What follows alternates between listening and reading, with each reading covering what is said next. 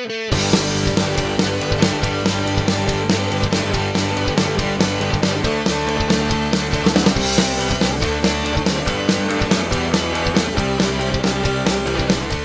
right then, welcome to the U.S. Soccer Rundown. It is Sunday, August 13th, 2017, and I am your host, Blake Shelton.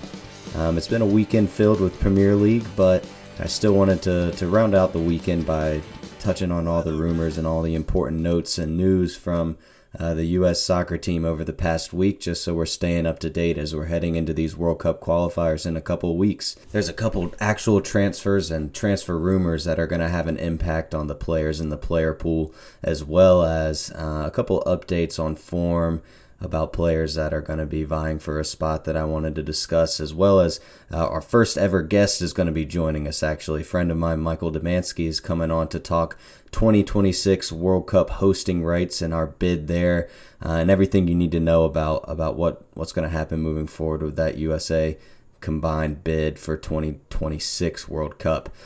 So there's a handful of things we're definitely going to want to discuss, and with that being said, might as well just go ahead and jump on in.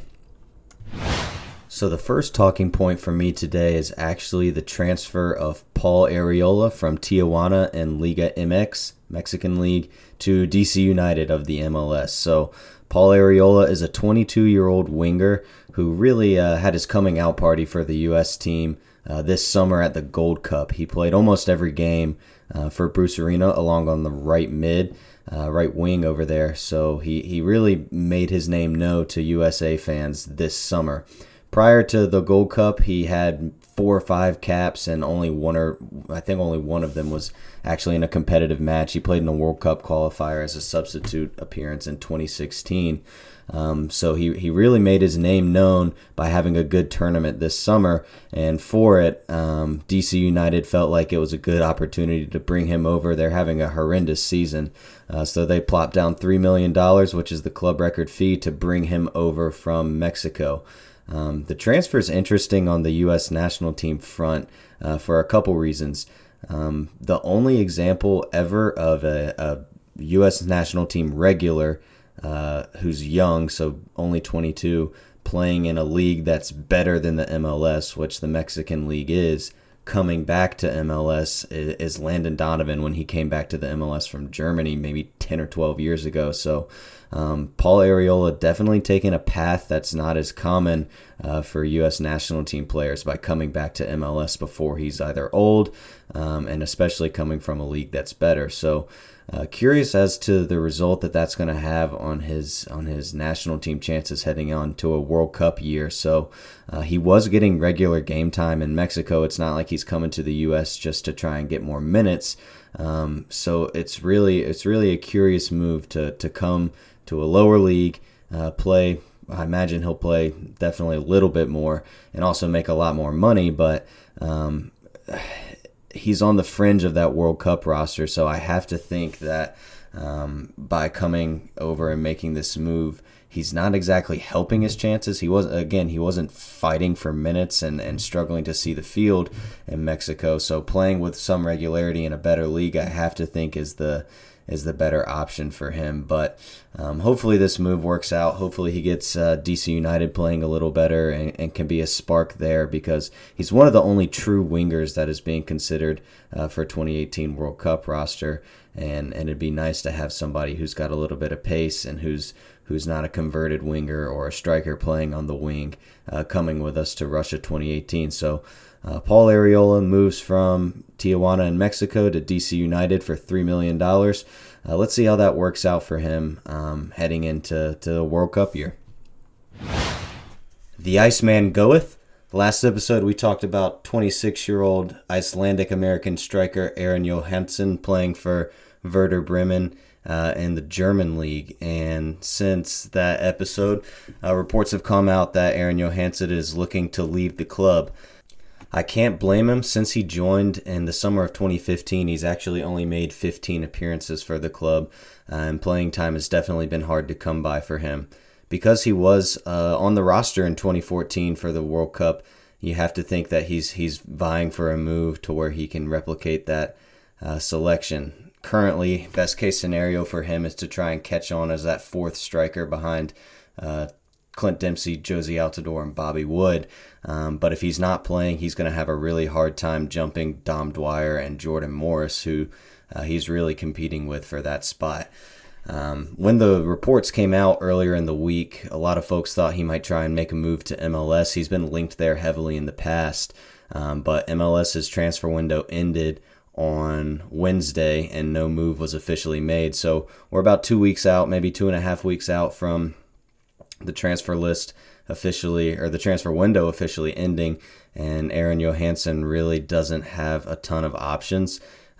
From what I've seen, he does want to try and stay in Germany, but I just don't know of any club that has interest in him that he's going to be able to join 2 weeks or a week into the season and then also win game time to make a case for himself to be included on the 23-man roster this upcoming summer. So Aaron Johansson definitely in a bit of fluctuation with his career right now, hoping he gets a move sorted out so he can compete for that fourth striker spot. But otherwise right now, he's really probably looking at being a one World Cup guy, whereas if he gets some playing time, plays well, he's absolutely able to jump in and be that fourth guy coming to Russia. All right, so I want to stay over in Germany for this one. Not entirely U.S. soccer related, but I thought it was a talking point at least. So Neymar, you guys know that Neymar moved from Barcelona to PSG for 220 million euro, and that means that Barcelona now has 220 million euro and a hole at left wing. So rumors have had them trying to fill that spot with Felipe Coutinho from Liverpool, but more importantly for this podcast at least, Ousmane Dembele, a French 20-year-old winger playing for Borussia Dortmund. Dembele is essentially one of the guys that Christian Pulisic competes for a spot with every week. The idea of him potentially being linked to Barcelona, and then Dembele has gone as far as not showing up to training, not responding to text messages, not responding to phone calls, and actually unfollowing Dortmund on Twitter. A lot of folks think that he's trying to force a move to Barcelona. So if Dembele does move over to Barcelona, then that's going to make one less person that Christian Pulisic is competing with week in and week out to get on the field. So if Barcelona is able to get Dembele and he leaves, I have to think that Christian Pulisic is going to benefit with more game time. On the other end, if Dembele doesn't leave and Dortmund don't sell, then that means that he's just thrown this huge temper tantrum essentially, and really put himself in a negative light for the fans and also the manager. So I have to think that Dembele's reactions to these rumors have helped Pulisic look like the golden child who doesn't complain and just shows up and plays week in and week out. So Pulisic benefiting from Barcelona coming after Dembele, and Dembele throwing a stink to Dortmund trying to force a move. So hopefully he continues to play as much as possible throughout the season, whether or not Dembele is going to be on the field alongside with him. Christian Pulisic benefiting from a major move from Neymar. One more story out of Germany for us, and you can see that Jurgen Klinsmann German connection still staying strong. This is actually somebody I missed last week in our Yanks Abroad in Europe episode, and I wanted to make sure we discussed him. So one guy I didn't mention last week is Weston McKennie. He's an 18-year-old center midfielder for Schalke in the Bundesliga. He's more of a defensive midfielder, maybe an 8, so more maybe box-to-box, but probably best known as a defensive midfielder for Schalke. He joined their program about a year ago, and then with less than a year in their academy, they actually promoted him to a permanent member of their first team squad right at the end of the season. So Weston McKennie, 18-year-old prospect from Schalke, spent the entire preseason playing with the first team, played a lot of preseason games, and actually made his competitive debut a few weeks ago, and so he's got his first senior cap for Schalke, looking to continue to grow there. Weston McKennie is actually considered to be the best American prospect right now. So Christian Pulisic, no longer a prospect, just simply a proven commodity at this point. And American soccer fans think that Weston McKennie is likely to be the guy that makes that huge leap next. So a lot of people actually think he might be on that World Cup roster if he's able to play enough this season. Still probably a long shot at this point. He would be looking to be that backup to Michael Bradley, so he's competing with guys like Danny Williams and maybe Dax McCarty and Kellen Acosta. So he's potentially going to be on one of those that World Cup roster and probably going to at least get a few looks at some of the World Cup qualifiers coming up. But Weston McKennie, best American prospect right now, expecting big things from him as a central midfielder over there in the Bundesliga and expecting him to really show up for the Yanks in the next couple years. So Weston McKennie was one that I forgot to talk about last week, but the next story that I wanted to address is a guy we discussed last week. So Kenny Saif, an Israeli-American winger playing in the Belgian league. Last week we talked about him getting called up to the Gold Cup roster, but having to go home early as he ended up getting a sports hernia. So the update there is, he got his surgery on the sports hernia and was expected to miss at least 3 or 4 months. Update on that is his surgery actually developed into an infection, so they're anticipating another 3 months of him being sidelined before he's able to play soccer again. So a huge stretch of bad luck for Kenny Saif, unfortunately. As soon as he files for his one-time switch to become American, goes home early from the Gold Cup with an injury, and then that injury that requires surgery ends up getting infected. So we talked about him being a long shot for the World Cup roster, knowing that he had a long recovery ahead of him, and that was before the infection news broke. So at this point, unfortunately for Kenny Saif, he's probably going to have to try and catch on to that next cycle after the 2018 World Cup and try and be the guy who can make his first World Cup appearance around age 30 in 2022. So bad luck for him, but hope you get better soon, and looking forward to getting more experience and seeing what you can bring to the table when your next call-up happens.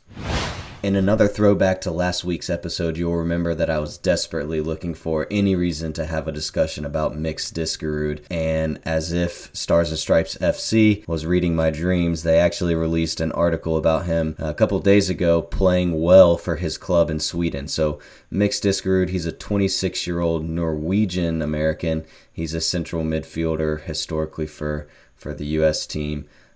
It's actually been coming up on 2 years since we last saw him capped for the U.S. team.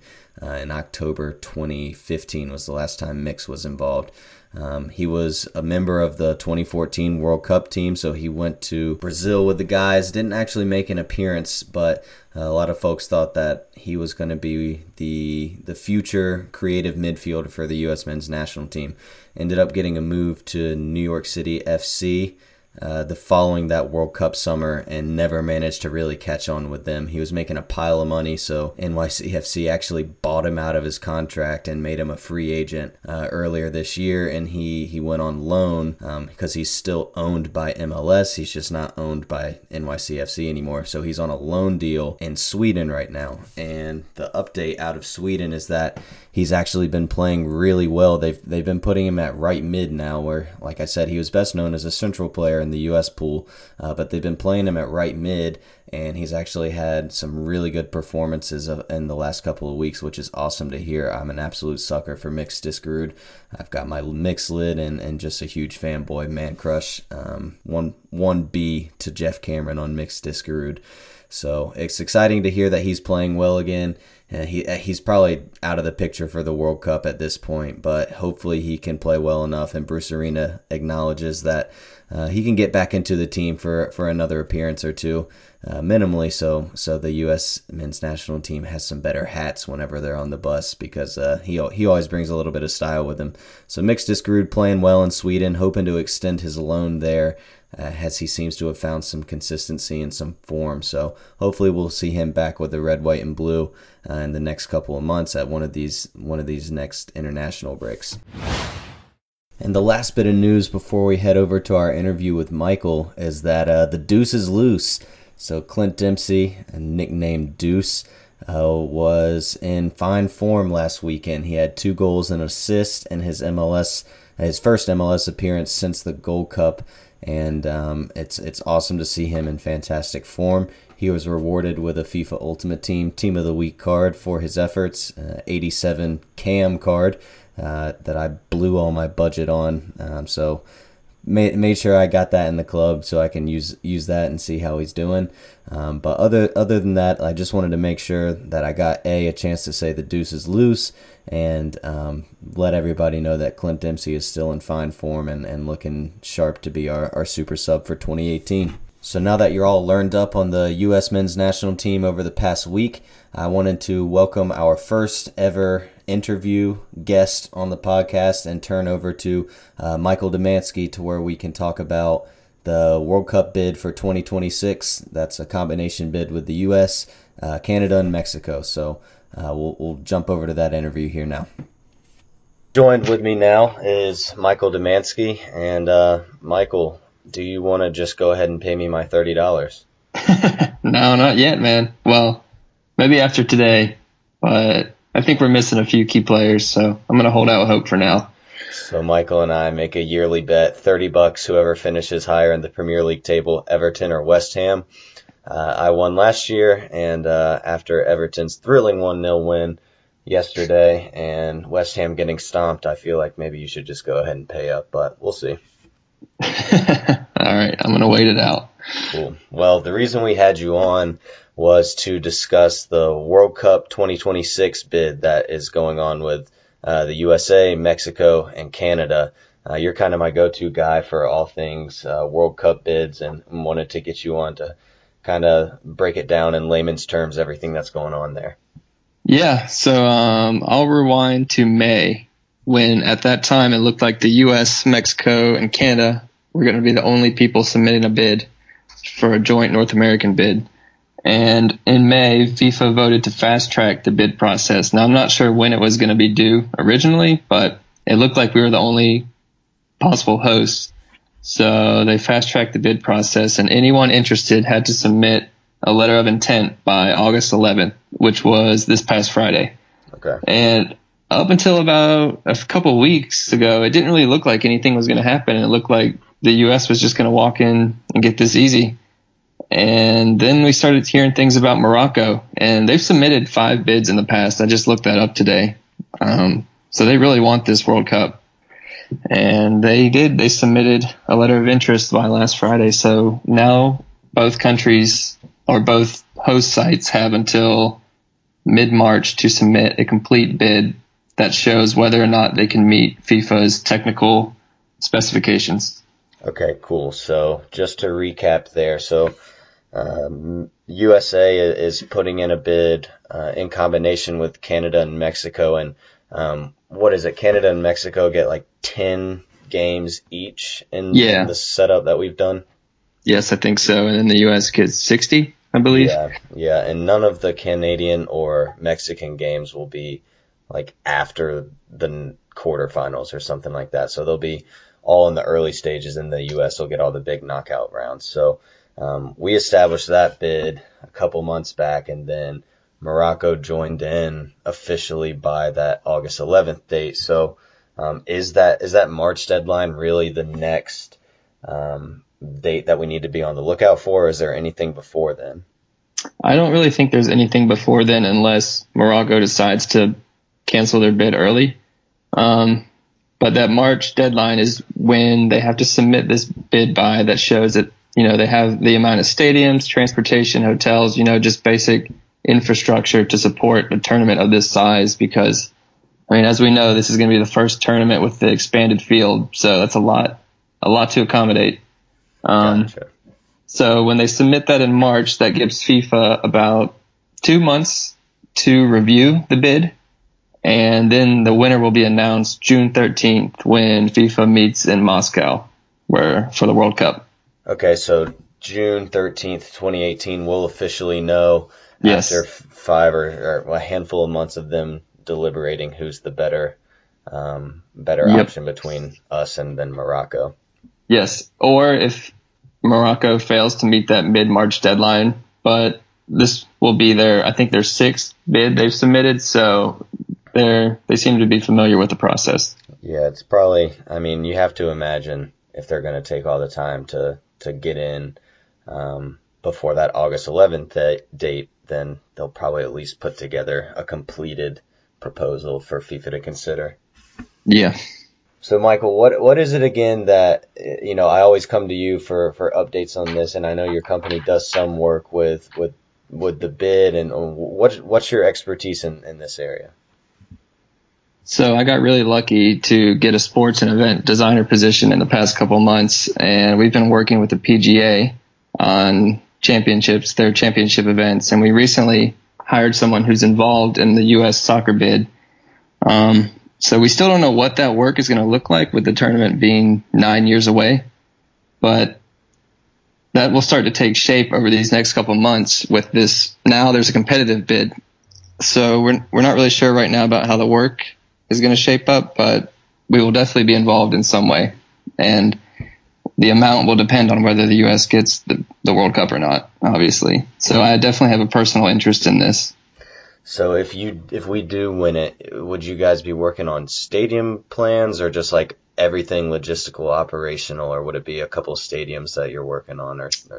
I mean, with the size of this event, it's definitely going to be a team effort between lots of different firms. So I'm not exactly sure. Again, this is all just come to the forefront in the past few months, and it's still not a clear process. Awesome. All right. So what we need to know ultimately then, key talking points are, we will not be running unopposed. Morocco inserted a bid last week, and now the 2 dates we're on the lookout for are March, whenever those completed proposals needs to be into FIFA, and then June the announcement will officially be made, and then we'll have 8 years. Either us or Morocco will have 8 years to get the stadiums and the plans officially ready. Yes, exactly. Perfect. Awesome. Well, Michael, I appreciate you taking the time to join us. That's definitely big news in the U.S. soccer landscape right now. So I'm absolutely hoping we win it. I don't foresee myself attending either Russia or Qatar World Cup. So this might be one of my few chances in my younger years. Yeah, man, I'm hoping so. This could be huge for soccer in the U.S. Perfect. All right, Michael. Thanks again. Michael Demansky, local World Cup big expert. Thanks, man. Yep. Bye. Bye. All right, then, there you have it. USA trying to be the host for the 2026 World Cup, and Michael Demansky is the man leading that charge for us. Anyways, thanks again for listening. I appreciate the support. Again, if you have any questions, ussoccerrundown@gmail.com or ussoccerrundown on Twitter. And then again, still not famous yet, so you probably have my phone number if you want to reach out to me that way. All the best, and God bless Christian Pulisic.